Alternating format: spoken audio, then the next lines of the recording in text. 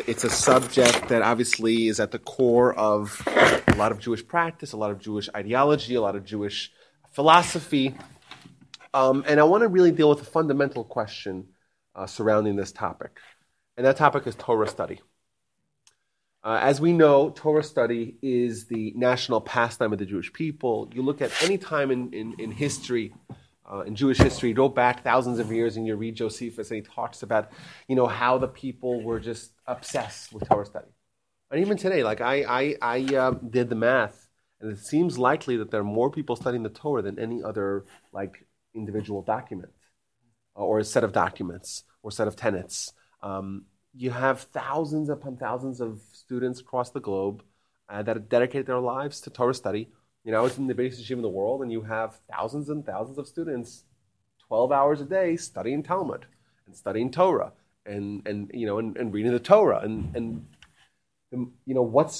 why are we studying the Torah so much? I think that's a very fundamental question that I think has to be addressed. We're going through now right. We just finished Genesis, right?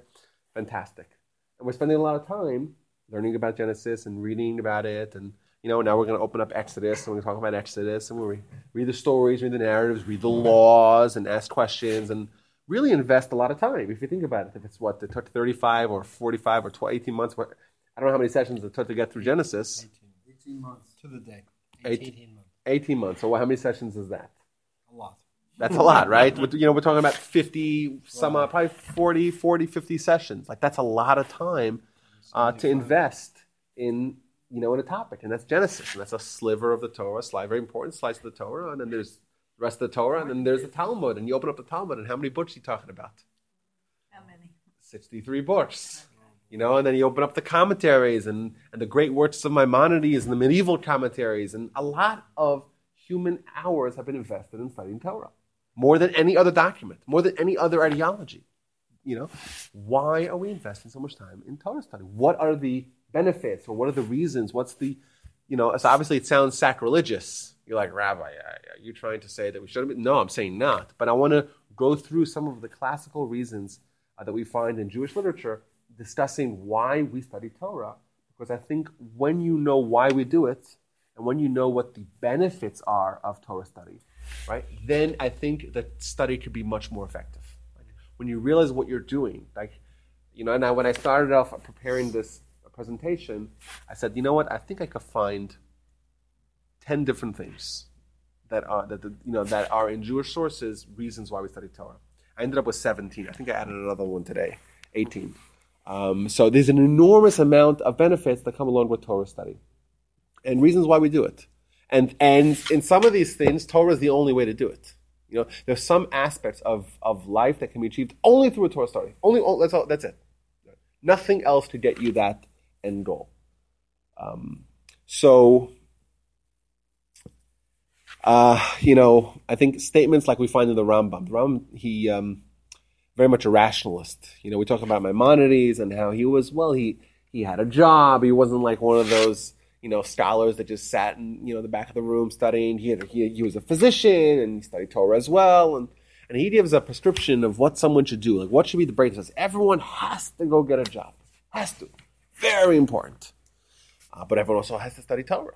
Well, then what's the breakdown? Well, what do you do? How do you ensure that you have both? That you spend time working, time studying? He says, well, you work 3 hours a day, and you study 9 hours a day. He's like, this is not for the rabbis or the scholars. This is for everyone. You're just the average Joe. 9 hours a day, 3 hours of work. That's good. That's a nice breakdown. That's it sounds pretty crazy, right? But if only the average Jew studied 3 hours of Torah, instead of watching 5 hours of Netflix, or so that attitude is a prevalent attitude in Judaism. Like Torah study above all. Torah, the greatest mitzvah, and Torah. What's the deal? Why? What's so special? What's so unique about Torah study that grants it to be on such held in such a high pedestal and high regard in Jewish life? That Maimonides also writes. He says the most important thing to do when you move to a city is that it has a Jewish school. It's a Jewish school. if there's no Jewish school, you can't move to the city. You can't. And then even writes, if there's no Jewish school, right, you can't teach your kids Torah, right? You got to burn down the city. If there's a Jewish city, without a Jewish school, you got to burn down the city. That's it.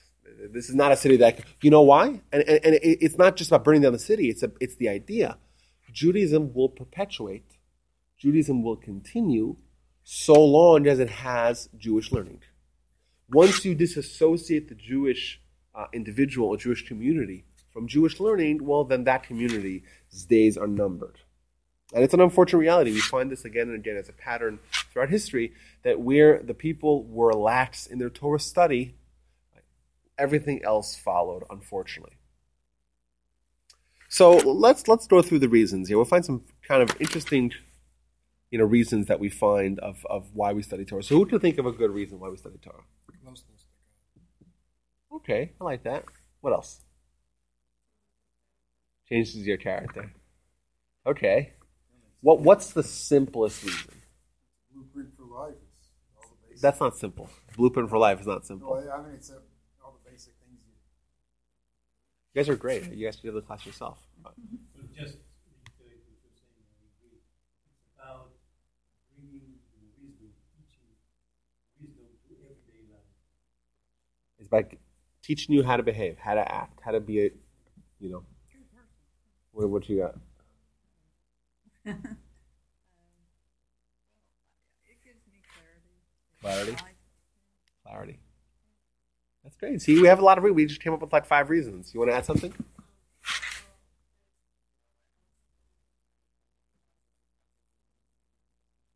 Oh, so it's a guidebook. Just how to live as a Jew. See, these are 6 reasons. We can stop here, right? So I have reason number 1 is that it's a mitzvah. It itself is one of the rules. And you do a mitzvah like you were at tzitzis, and you eat matzah on Passover because it's a mitzvah, and you study Torah because it's a mitzvah.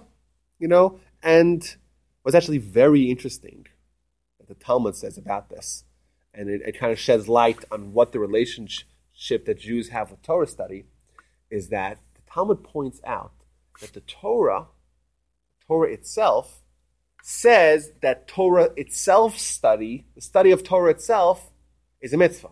So think about that. You read the Torah, and the Torah says, study the Torah, that's a mitzvah. Yes, it is. However, it's not explicit. It's overt. And the Talmud says, wait a minute, why does the Torah say study Torah? Torah should put a big sign on every page, study Torah, that's a huge mitzvah. Study Torah, that's a huge mitzvah. So it says that it's crude, it's crass for the Torah to demand that it be studied. Just like a husband and wife, that's what the Talmud says. A husband and wife, for one of them to demand intimacy from their spouse. That's not the way you do things. Be a little bit more crafty, a little more tactful. That's what the Talmud says.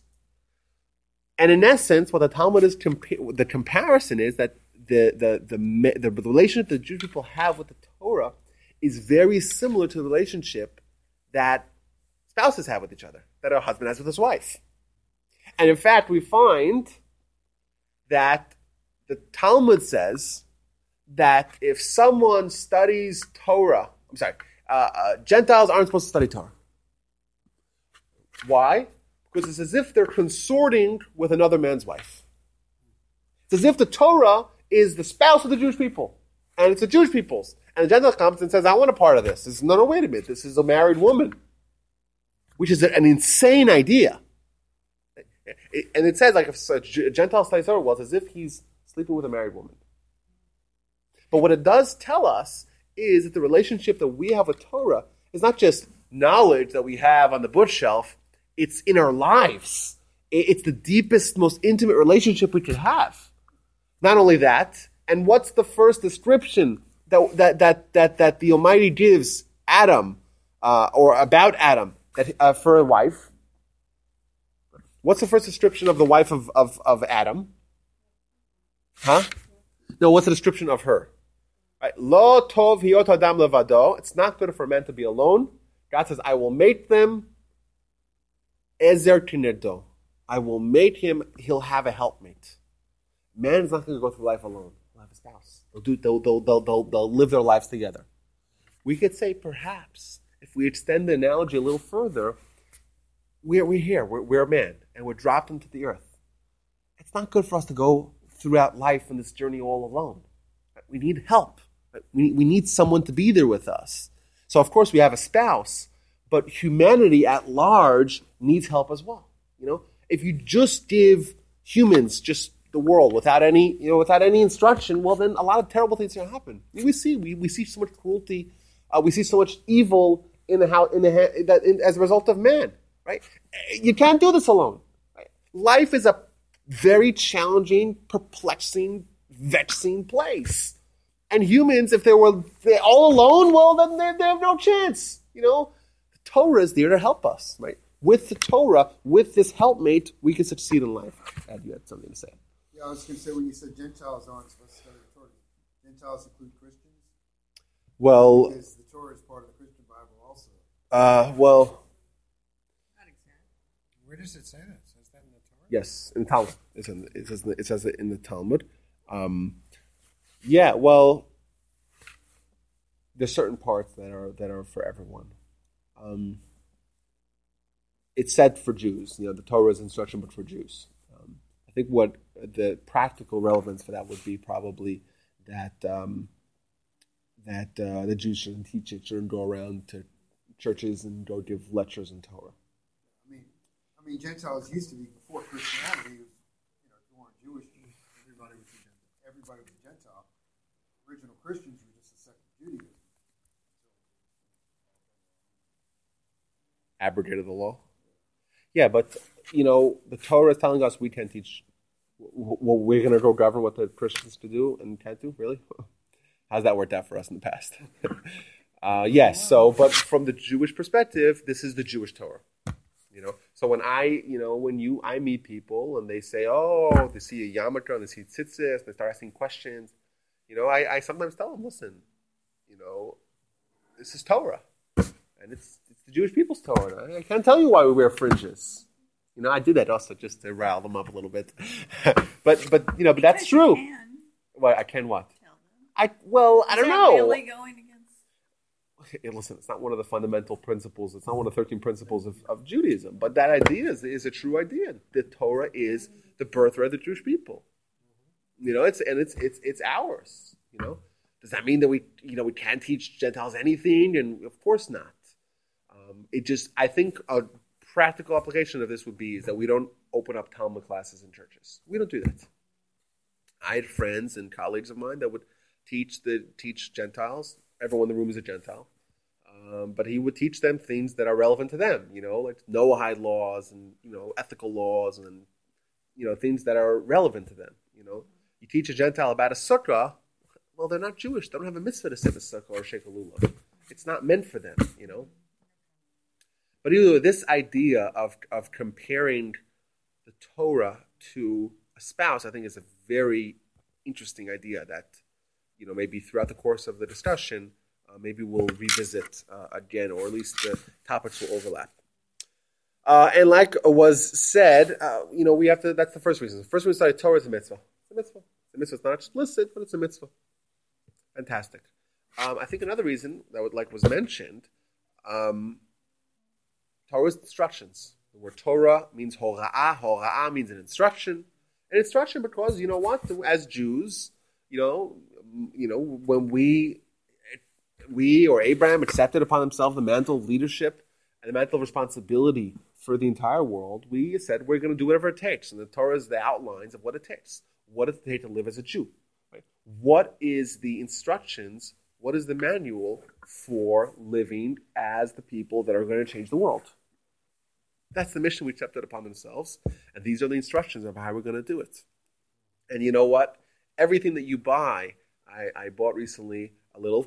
in my pocket, little Bluetooth headset, right? A little piece of technology, fantastic, wonderful, right? I keep in my pocket so people shouldn't think I'm always on the phone, right? I told my students that I think I mentioned this last week that when you're praying, You want to talk to God, but not in a synagogue or anything like that. But you want to just talk to God, just in English, right? So you put this on, and you just start talking. Everyone assumes you're talking into the Bluetooth. Either way, you buy the Bluetooth, and there's instruction manual in every piece of electricity. You buy a mouse that it's brain dead. You just plug in the USB, but there's instructions. Everything you buy has instructions. You buy toasters, instructions, right? Loss of life or limb can result of improper usage or something like that. Everything has instructions. And the more complex the item, the more complex the instructions. So, unfortunately, we had a spate of robberies in our neighborhood. People were going into cars, opening up cars, and taking stuff, going through the dashboard. So the guy went into my car and opened up the dashboard and took everything out, and then took my car manual, this big lumbering car manual, and then he took it and walked halfway down the block, and then just dropped it on the floor, and he realized it wasn't money. But I'm like, this is a pretty hefty manual because it's a pretty sophisticated bit of machinery, So as you go from this, right, Bluetooth to toaster to washing machine to car, the manual gets thicker and thicker. If you move on to, I don't know, a jumbo jet or the International Space Station or something like that, it gets way, way bigger. It must look like the Obamacare law, 27,000 pages or whatever. And we're thrown into the world, and we have a whole life. We have a world, and we have everything. Like it's so infinitely complex. The world that we're in. Is it possible they might have threw us in here without an instruction manual? Just you're on your own. Go figure out yourself. Figure out what to plug and where. No, that's not possible. And we say the Torah, like was mentioned, the Torah is the instruction manual. And if we want to maximize life, we want to have the optimal results of this wonderful opportunity that we call life, well, then let's try to take the manual and read all the fine print and actually do it, Because unfortunately, we have those guys, the people say, they throw out it's like when you have to assemble like furniture, complicated, like a bunk bed or something like that, and there's so many different pieces. You have to first outline all the pieces. So there's two kinds of ways of doing it. There's the guy who says, nah, I don't need the instructions, I'll figure it out. And then it's me too. And then 3 hours later, it's like, no, it's the wrong side, right? And you gotta undo that, and you gotta twist those things until your hands almost fall off, right? Or you organize it all. Okay, these are the different parts, and this is the plan. You follow the instructions one after another. You don't try to skip any steps. That's you, and then you get it done. And it's frustrating because you got to read all these instructions, but you figure it out. It's done. You don't have to do it 3 times. You don't have to do it 3 times. And you know what? And I would say it's behind your back. Lean forward. There's on the floor. Sorry. So, and you know what I'll tell you? Just to bring your thought full circle. I don't want to go down this path and talk about this at great length, but the idea of reincarnation is in Jewish, for sure in Kabbalah, but in Jewish philosophy. Perhaps what you're saying is exactly how it works. If you do it right the first time, you don't have to do it again 3 times. I don't know, man. But who knows? The hope. The question is, what's good enough? How do you know how many times you've done it before? And if you probably may never know, and it's not relevant. I don't think I've ever. There's all those sensations or feelings of things that seem familiar that possibly valid or not. So that's that. There are errors that are like, why does that sound so familiar? I know I didn't live in the 1800s. Wow, that's interesting. You really have those experiences? Tell me more. So but I have those experiences where I'm in a situation or a scenario or whatever where I feel like I've been there before, right. But not historically. I don't remember the Civil War or anything like that. Or maybe you were there before the Civil War. Maybe, but I feel like sometimes I have these foreboding, like a dream, and then 2 months later you're in a life situation, and suddenly a bunch of things happen, and it's weird. I don't know, man. I'm not saying that there's something there, but I'm certainly not sure that there's nothing there.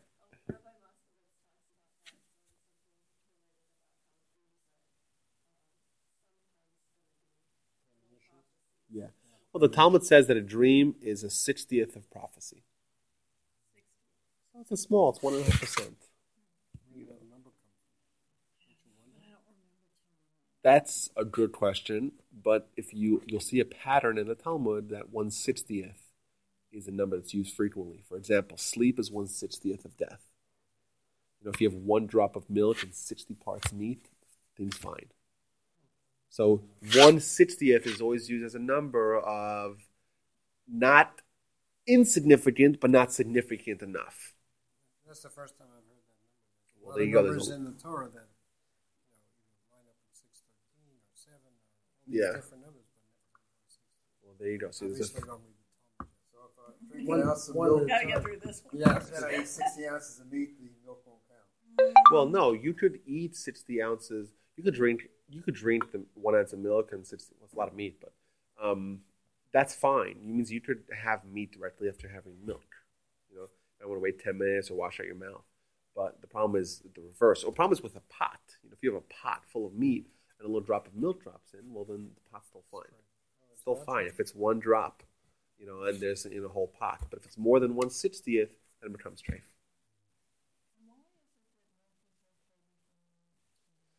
Well, that's just the way that the Torah says it. The Torah, in a lot of the areas of kosher, doesn't give us any guidance. It doesn't tell us. Stick between your teeth. Yeah, that's a good reason. But the whole idea of milk and meat, does God really care that if we have milk and meat? That's a common question that you ask. But the truth is, does God really care if you eat pork?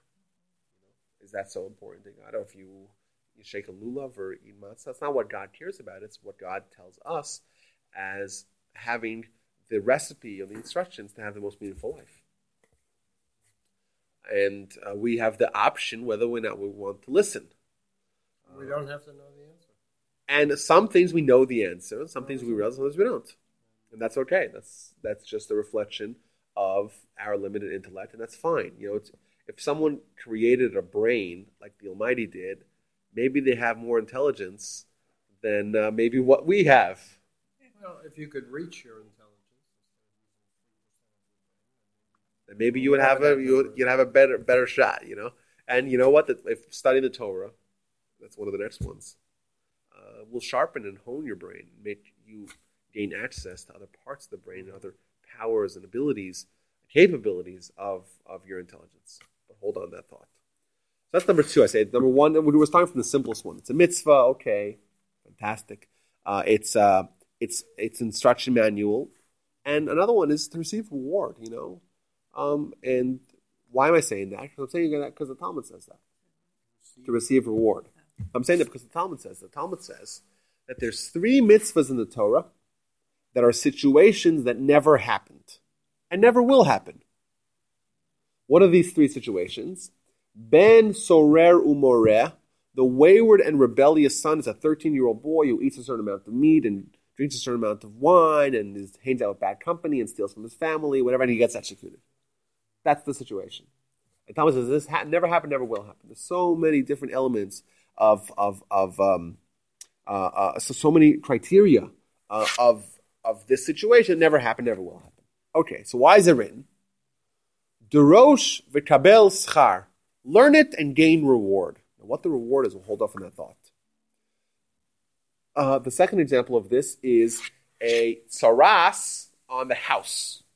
We had last week, we read in the Parsha, tsaras, the skin affliction. That if someone spoke Lashon Hara, they would get the skin affliction on their body, on their garments, on their clothing, and on their house.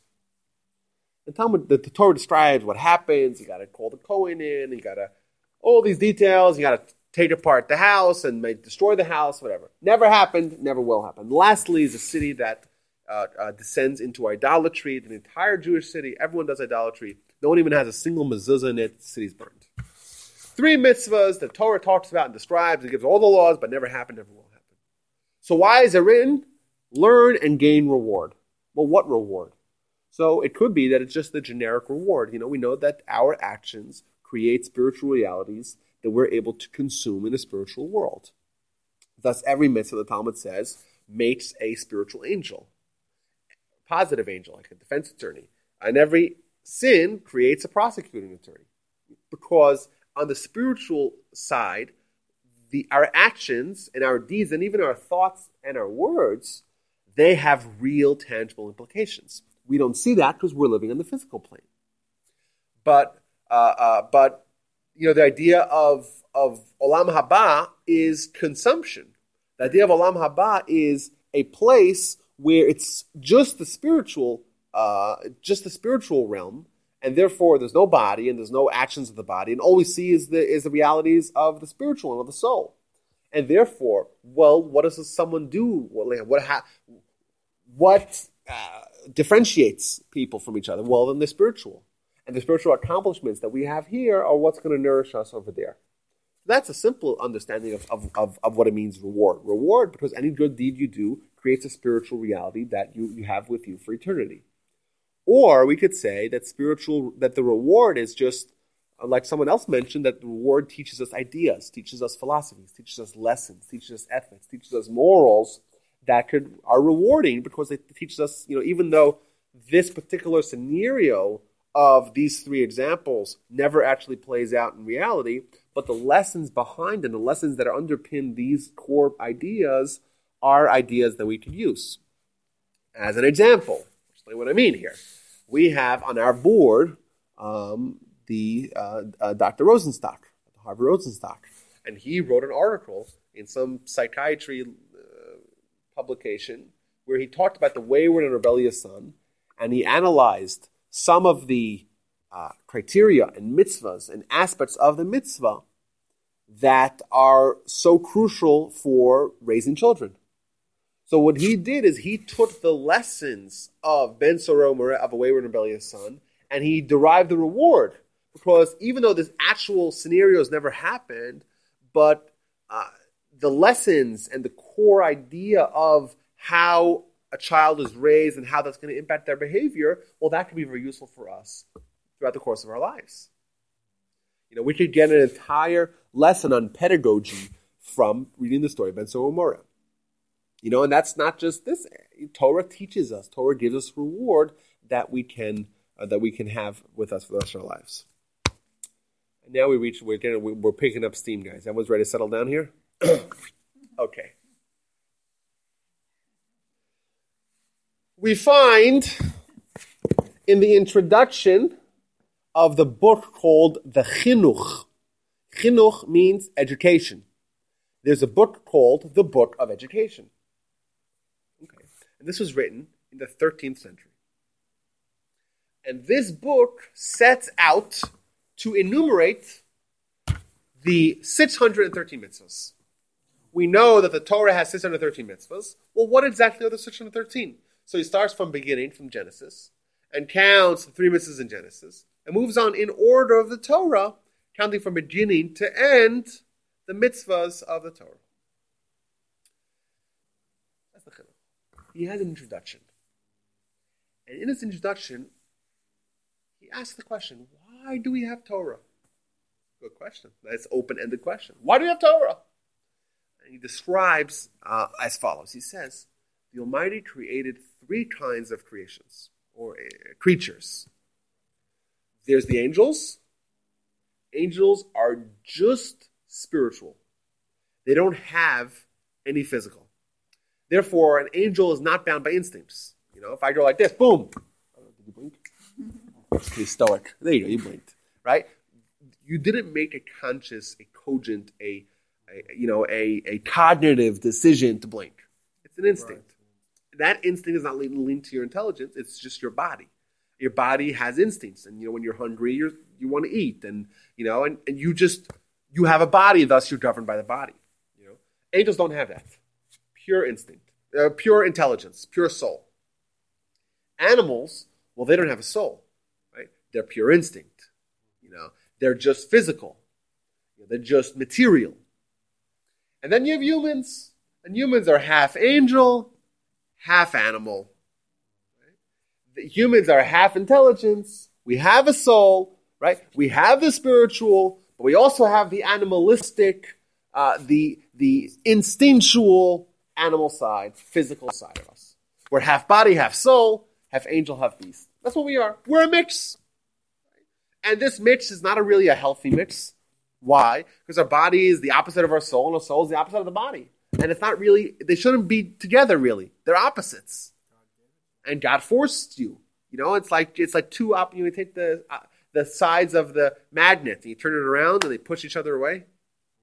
That's what it's like. But God takes these two opposites and wraps them up together, wraps them. You're together. En malasot. You're bound together. In fact, the Midrash even says that every second, souls want to escape the body. Every single second. Want to escape the body. And what happens when a soul leaves the body? That's right, you're dead. As well. And every second God forces the soul to remain. Why? Because physiologically the soul and the body have no business being associated with each other. But that's what the Almighty decided. And in our life is going to be determined, our success or failure in life is going to be determined by the breakdown of this relationship. What do I mean by that? We are going to be in eternal conflict. Not eternal, but perpetual conflict. Because we have the influence of the body. We have the instinctual side of our body, of our physical, and we have the spiritual and intellectual side of our soul. And these things have different ideas of what to do about life. And these things are in constant combat, in constant conflict, internal conflict.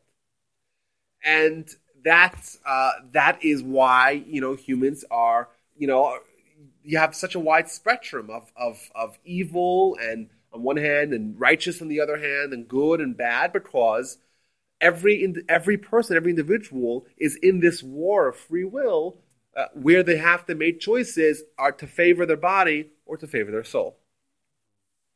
And the greatest person is someone whose soul and body, right, are in harmony because the body is uplifted to be like the soul. Right? And the influence of the soul, right, changes the body. As opposed to the wicked person is someone whose body influences the soul. So as an example of this idea, we find in the Talmud, back to the Talmud, that says that there's 903 levels of death. Have you heard this idea? It's the Talmud in Masechet Brachot, in the book of Brachot, page 8a. Daf Chet Amud Aleph. 903 levels of death. And the best kind of death is like pulling a hair out of a glass of milk. Kind of frictionless. And the worst kind of death is like pulling thorns out of a sheep's wool. Very knotty. Like if you can imagine a bunch of thorns get stuck. Sheep is running and gets stuck in a bunch of thorns. Well, to pull the thorns out, you'll have little bits of wool on the thorns, little bits of thorn left in. The body and the soul. That's what humans are. When we start off life, that the body and soul are like really, they're really opposites. And they're different, they're distinct. The soul is still pure. The body is the body. And now they're together. Okay, now the choices that someone makes, that's going to impact, what's going to be to the soul, what's going to be to the body? How are these two going to correlate? If someone made sure that his soul and his body, or the soul was not influenced by his body, he didn't sin, he didn't give in to those instincts, he didn't follow his whims, right? He maintained the purity of the soul still remains distinct. He could just pull it out, no problem. He dies a kind of a frictionless death. On the other hand, if the soul gets enmeshed in all the nonsense of the body, and the influence of the soul, right, is waned, the influence of the body takes over the soul, they get mixed up together in this mess, well, then to separate them is a big deal, because the soul and the body are kind of intermeshed with each other. That's an idea of what it looks like at the end. Once the point of death comes, well, how do we separate these two? Well, the way we separate them is to, by, or the state, or the nature of the separation of the two is going to be a reflection of the life that this person lived.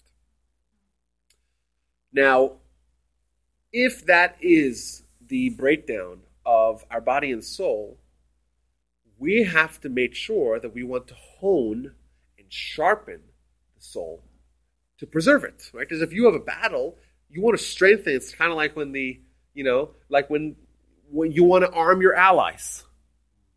Right? You want to make sure that the allies are well equipped for the battle. Torah, says the Chinuch, says the Book of Education, is the greatest pencil sharpener for the intelligence. When you study Torah and you study on a deep level, not surface level, in this breakneck class, it's all about digging deeper. It's challenging yourself. It's trying to ask questions, trying to analyze it. But once you move on to the Talmud and you move to advanced Talmud, like you're studying Torah to such a degree that your brain hurts, like your head physically hurts. That is just creating these intellectual titans, these mental giants, because they're just sharpening and sharpening and sharpening and sharpening their brain. It's like you have this brain that's like a sharp machete, like it just razor sharp. That's the result of someone who invests their life in Torah study. And you know what? When it comes to the battle of the body and the soul, or the body and the intelligence, who's overmatched? Who has the chances of surviving this battle? Someone like that, who the Torah sharpened their soul, sharpened their intelligence to such a degree, where it's just razor sharp. Well, then they have a fighter's chance. Then they're much more likely to succeed in this life goal. I always used to say that. So there's in Israel, there's a lot of political and social tension between the different groups of Jews that live there. You have a lot of, different kinds of Zionists. For example, you have the religious Zionists, and then you have the more nationalistic Zionists that already existed for 100 years.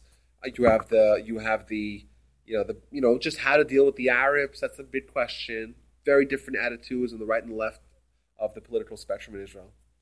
But also you have a lot of, especially nowadays, a lot of tension between the religious community and the secular community. Why? Because, what role does the state play in religion? So do yeshiva students who dedicate their lives to Torah study, well, do they have to go to the army or not? That's a big, big question right now that's facing the Israeli public. Because on one hand, yes, we want to support Torah as part Jewish learning, but also what about going to the army? And what about the responsibilities of defending the state? And different people have different, attitudes towards that, to that quagmire. And this plays out in other ways. So I have a solution to all this. My solution is that I think that, from my experience in yeshivas in Israel, I have met some of the people with astounding intelligence. Now, I consider myself somewhat capable intellectually. Okay, maybe we all do, maybe we all don't, whatever. But I have met people, I've studied with people that just are remarkably intelligent, like just insanely intelligent. And not is it because they have such high-powered brains? Maybe yes, but maybe they have decent intelligence from the get-go, but they perfected it and they honed it and they sharpened it to such a degree that they're just, you present an idea to a Torah scholar, and they're very quickly able to divest it of to strip away the external and get to the core idea, and it takes seconds as opposed to analyzing it over weeks, because that's what they do. That's what Torah studies do. You study the Talmud and you always try to get to the core underlying principle. And you do that again and again, day and night, well, then you know how to do that. Your mind is crafted and owned for that important skill. So you have this tremendous talent, and that's a talent that's born out of Torah study, and they want to continue Torah study, but I think they should also contribute to the state. And that's a very fair request. So mine is like this. You ready? I think they should take yeshiva students, the yeshiva schedule. There's 10 weeks that there's vacation a year. There's 3 during the holidays of Sukkot. There's 3 in the summer, 3 weeks in the summer. There's 4 weeks for the holiday of Pesach. 10 weeks during the year, Every yeshiva, universally, they're all closed. My idea is that during these 10 weeks, we have seminars for yeshiva students on the most problematic problems facing the world. I want advanced physics, I want biology, I want mathematics, I want finance, I want everything, overpopulation or underpopulation, the jail problem, laws, everything, Obamacare, put it all on the docket and just have these seminars, and then in like 12 hours, give them all the important relevant facts and let them dice it over. And then these remarkable intelligence, what they know how to, they just, their mind is not corrupted. They have no skin in the game, and then they could just pounce on a topic and just, fix all the problems that humanity has. And then after those 3 weeks, they go back to the yeshivas. They all go back, and then everyone wins. It's a brilliant idea, no? Except the people who really make the decisions probably wouldn't accept it. Well, maybe yes. If someone, their soul is not as spiritual. I don't know, but It's a good choice. You like the idea? Everyone likes the idea. Should yeah. Should go there and present. Yeah, that's my idea. Not poor. These are the happiest people on the planet. So what are you going They to get do? no vacation. I don't know. I'm ever. telling you guys about it. They'll be spending their vacation time coming up. So with I had- want to how hear to you solve make a the world's commitment. problems. I had a guy, one of my friends in yeshiva in Israel, and he told me even during the vacation he studies Torah 8 hours a day. I mean, 8 hours is a lot. Like, think about it, 4 hours in the morning, 4 hours in the afternoon, or it's a lot of time. But like, to him, it was like no big deal, like, because that's what he wants to do. Like, he wants to study Torah. He doesn't, like, that's fun for them,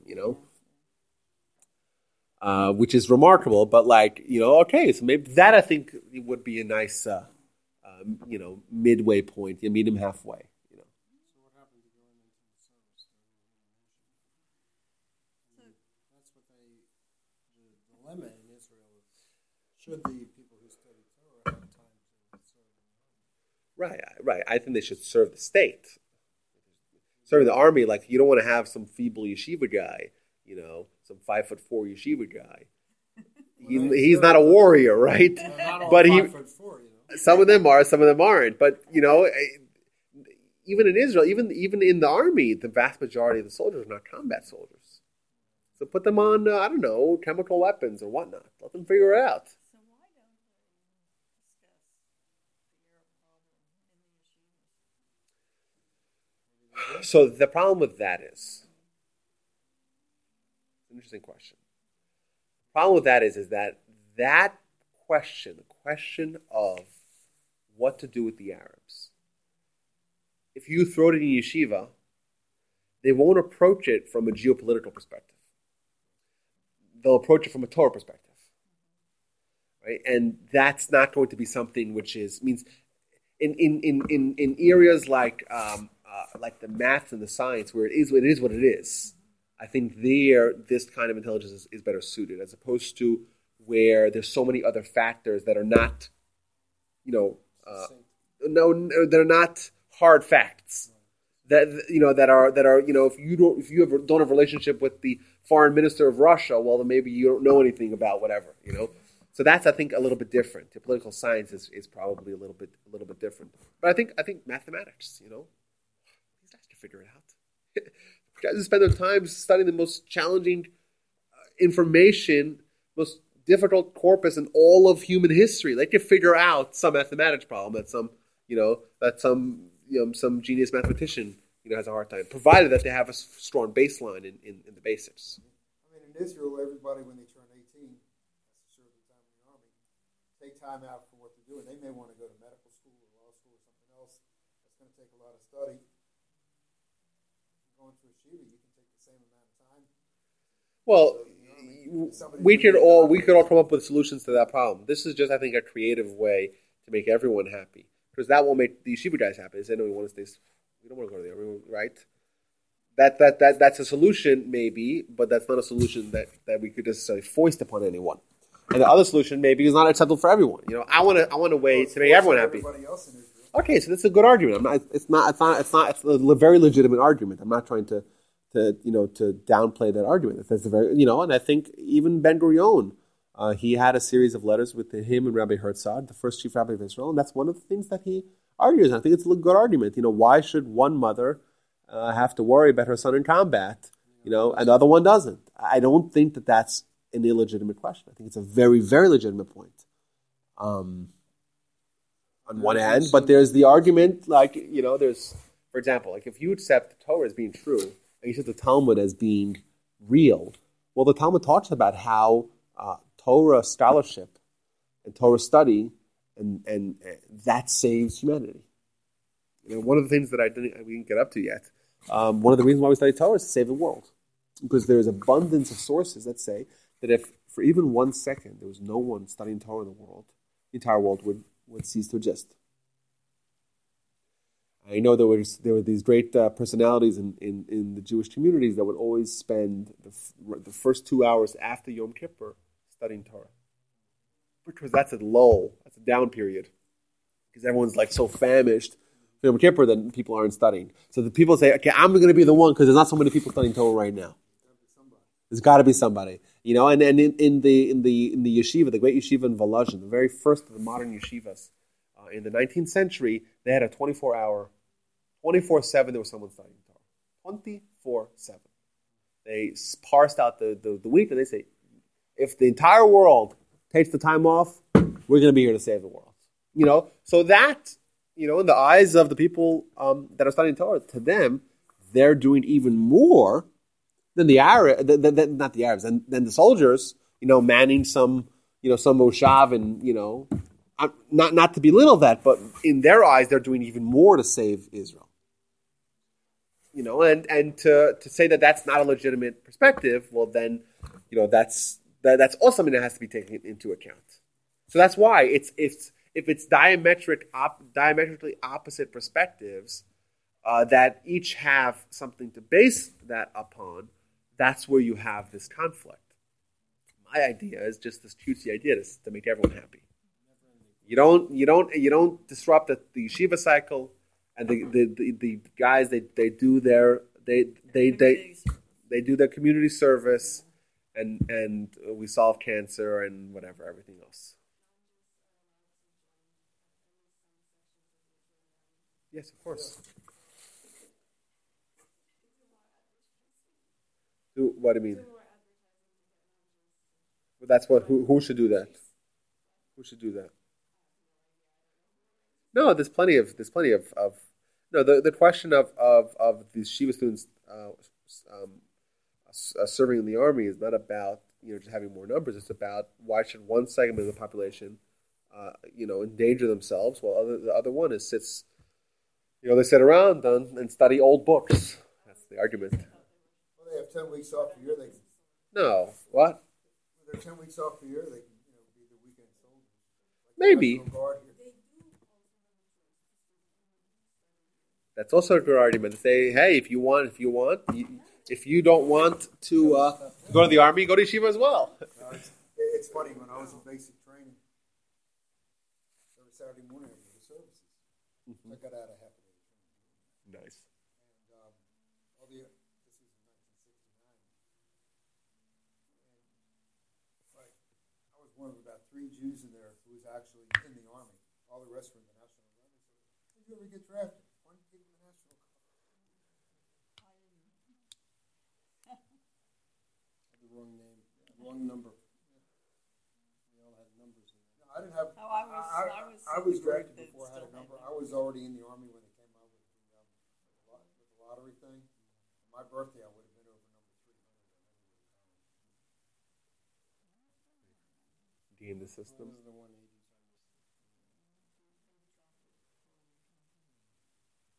Crazy, huh? All to fight this senseless war, huh? Crazy. So that's my idea, guys. It's called the Walby Plan. You're only up to number 4. I'm up to number 4. Let's roll. We have 14 to go. Yeah, we have a lot more to go. Okay, so let's do the next one here. That's going to be split into a few of them. So we have what's called the Yetzer Hara. Yetzer Hara is an idea that appears very often in Jewish writing, and it's this force that exists within us that compels us to sin. And you'll say, wait a minute, why do we have that? And that's by design, right? Because otherwise, if we don't have any urge to sin, then our abstinence from sin, it doesn't mean anything, right? If you have zero interest in doing it, then the fact that you were able to withhold from doing it doesn't mean anything. But one of the chief responsibilities of us in our lives is to overcome our temptations. How do we do that? Well, that's a simplification, Lock ourselves in. So we find in the Talmud a bunch of different ideas, suggestions. For example, we find the idea of stalling. Let's start even earlier. Avoidance. Right? Avoid the Yetzer Hara. As an example, we know that Reuven, the firstborn son, we just read that in Genesis, right? His father tells him, listen, I'm going to give you a blessing. Okay, blessing. Blessing time. Fantastic. Reuven, your blessing is, well, you were very swift like water, and you made a mistake, and therefore you're not going to be the king, you're not going to be the priest. If I tell you, hey, listen, Reuven, right now you're the oldest firstborn, you're supposed to be the king, you're supposed to be the priest. I'm going to give you a blessing. Want a blessing? Yeah. Oh, sure, you want a blessing? Fantastic. The blessing is you're not going to be the king. And you know what? You're not going to be the priest. Does that sound like a blessing? Does not sound, sounds like a curse.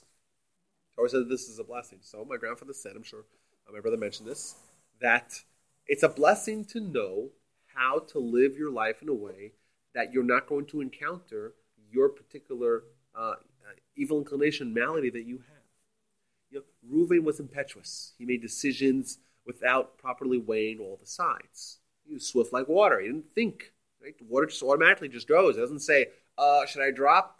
Yeah, I'll drop. No, it just goes. And therefore, what happens to a king who makes decisions like that? How many wars to be caused? If you have a king that doesn't have, the proper deliberation before making decisions. Similarly, if you have a priest who has to do very delicate, very sensitive activities in the temple, well, what happens when they don't do that? They just act impulsively and knee-jerkly. Knee-jerkly even worse. They act like a knee-jerk.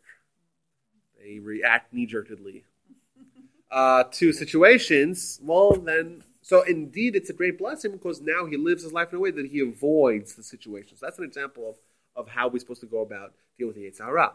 To avoid it. And number two, we find this to stall. I have a great story about this, but let's skip that. Huh? To procrastinate, exactly. Right? We find to forget or to eliminate them. Lots of different stories in the Talmud where it says what he did. I'll tell you the story. So the story is about this great rabbi who is being seduced by this Roman noblewoman. He should sleep with her. He did.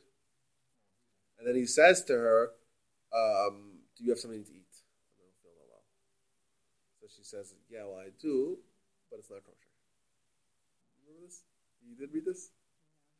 I do, but it's not kosher. So he says, what do I care? I'm about to do a sin. What's two sins? What's the big deal? So she turns on the oven, and she puts the food to heat up the food.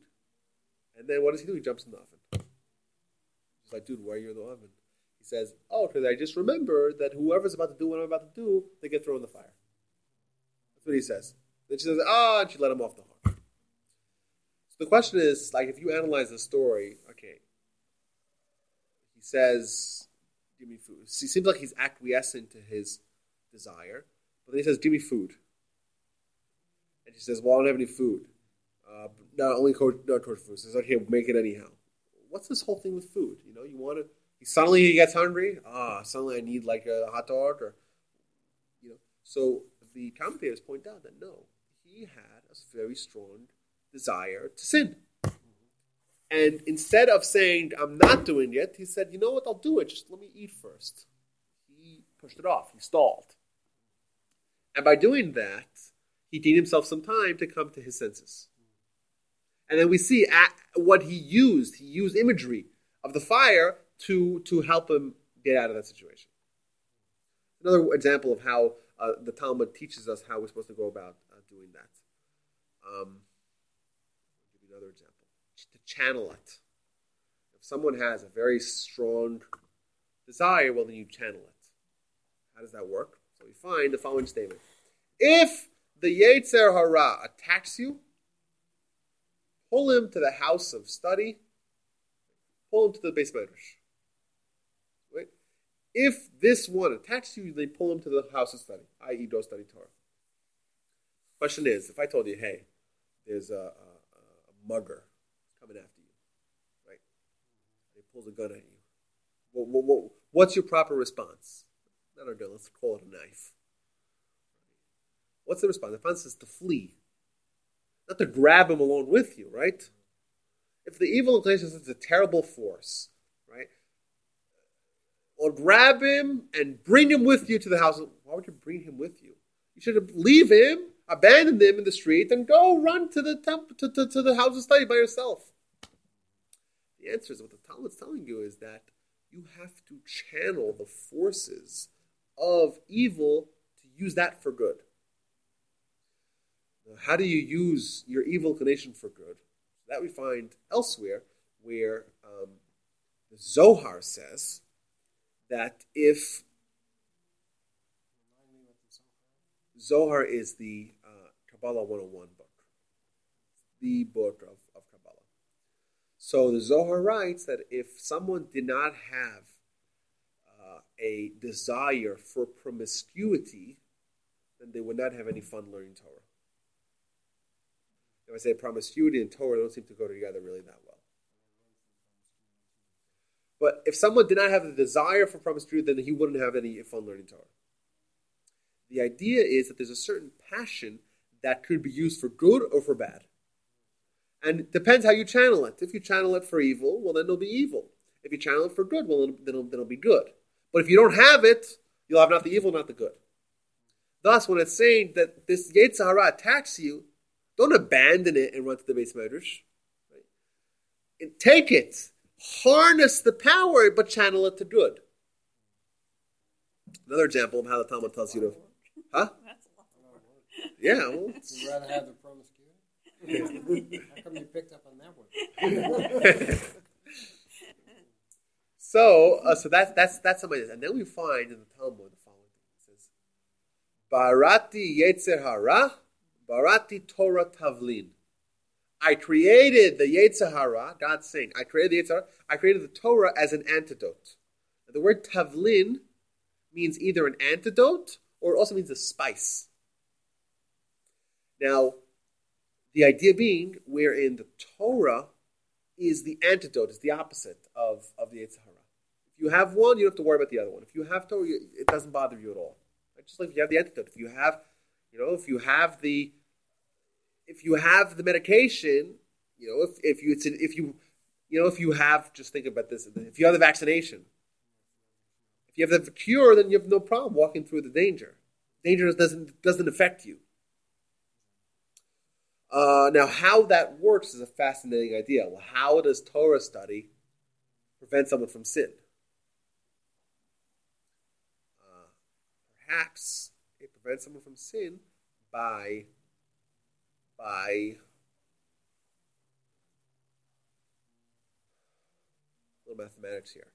But the Maimonides, in the end of the laws of forbidden sexual relationships, he has the following line. He says, Ein machshevet arayot ela belev hapanui min hachochma. There's no thought of promiscuity, only in a heart devoid of scholarship. What he's telling us is that at the core of what it means to study Torah, it means that it dominates your mind and your thoughts. Right? When you're deeply invested into an idea of Torah, you're constantly thinking about that. And when your mind is actively working and you're thinking about something very positive, other negative thoughts don't creep in. Thus, when someone is involved and someone is submerged in Torah study, they know they have nothing to worry about. They have the antidote. The sin doesn't tantalize them because their mind is involved in something even more exciting. I'm sorry? More positive. And another interesting idea is we know that Adam was tasked with overcoming a challenge. Yet Adam did not have Torah. So Adam is expected to overcome his challenge, but without the tool of the Torah. How is that possible? How do you expect Adam to do that? So what's interesting is that if you look at the force of evil that's compelling Adam to sin, what was that in the Torah story? The snake. The snake is representative of the sin, or the impetus for the sin, being external. When the challenge is one where the impetus to sin is external, well, then you don't need Torah. Then you overcome it on your own. Post the sin, we don't have the snake influence of it. It's within ourselves. Therefore, the challenge is much deeper, much harder, right? And therefore, we can only succeed with the Torah. Thus, Adam had no chance to overcome our type of challenge without Torah. But he had a much lower level of challenge, thus he didn't need Torah. And in fact, Adam made a very calculated decision. We think of Adam as being some, pushover. In truth, Adam made a very important decision by choosing to have a greater degree of difficulty of a challenge, but also have the greater ability of the tool of the Torah to help us overcome that challenge. But if we didn't have the Torah, well, then we wouldn't, then what would our hearts be filled with? There's no way. This is, God said, I created the Yetzer Hara, I created the Torah as an antidote. So these are some of the ideas that we have about Torah. A lot more here. Torah always existed. Yes, but he had it because he had it in his soul. He had no knowledge of it. He had it in his soul, but Adam didn't study. He didn't have it externally. So he ate from the tree of knowledge. He had no knowledge of anything. Right. We say that Adam, Abraham, Isaac, and Jacob, they had access to the Torah because they were able to plumb the depths of their soul to access the Torah from it. But it's very hard. It's like, what's easier? Is it easier to fill up gas at the local Exxon station, or to dig a hole 2 miles deep in your backyard and find the gas and distill it yourself? It's there. You may have oil, right? But it's much easier to fill up your car. It's a good analogy. Right? What's easier? I gotta write that one down. Plus, in Texas, you don't buy mineral rights. You don't buy mineral rights. That's right. Maybe it's cheaper to look for gold.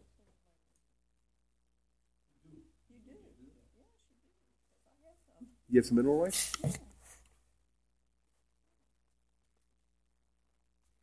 Okay, so that's what I want to write that down because I'm going to file. I'll forget it otherwise.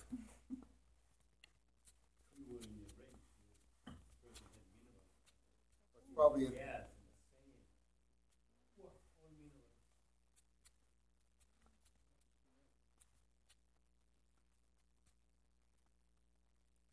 Anyway, guys, that was fun. There's more that we missed, but I have a hard deadline tonight.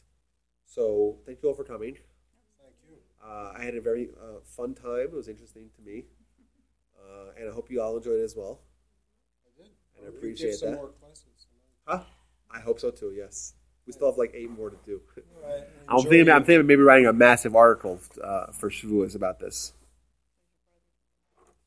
Yes, my brother will be back next week, and yes, but hopefully I'll still be giving you guys some classes, and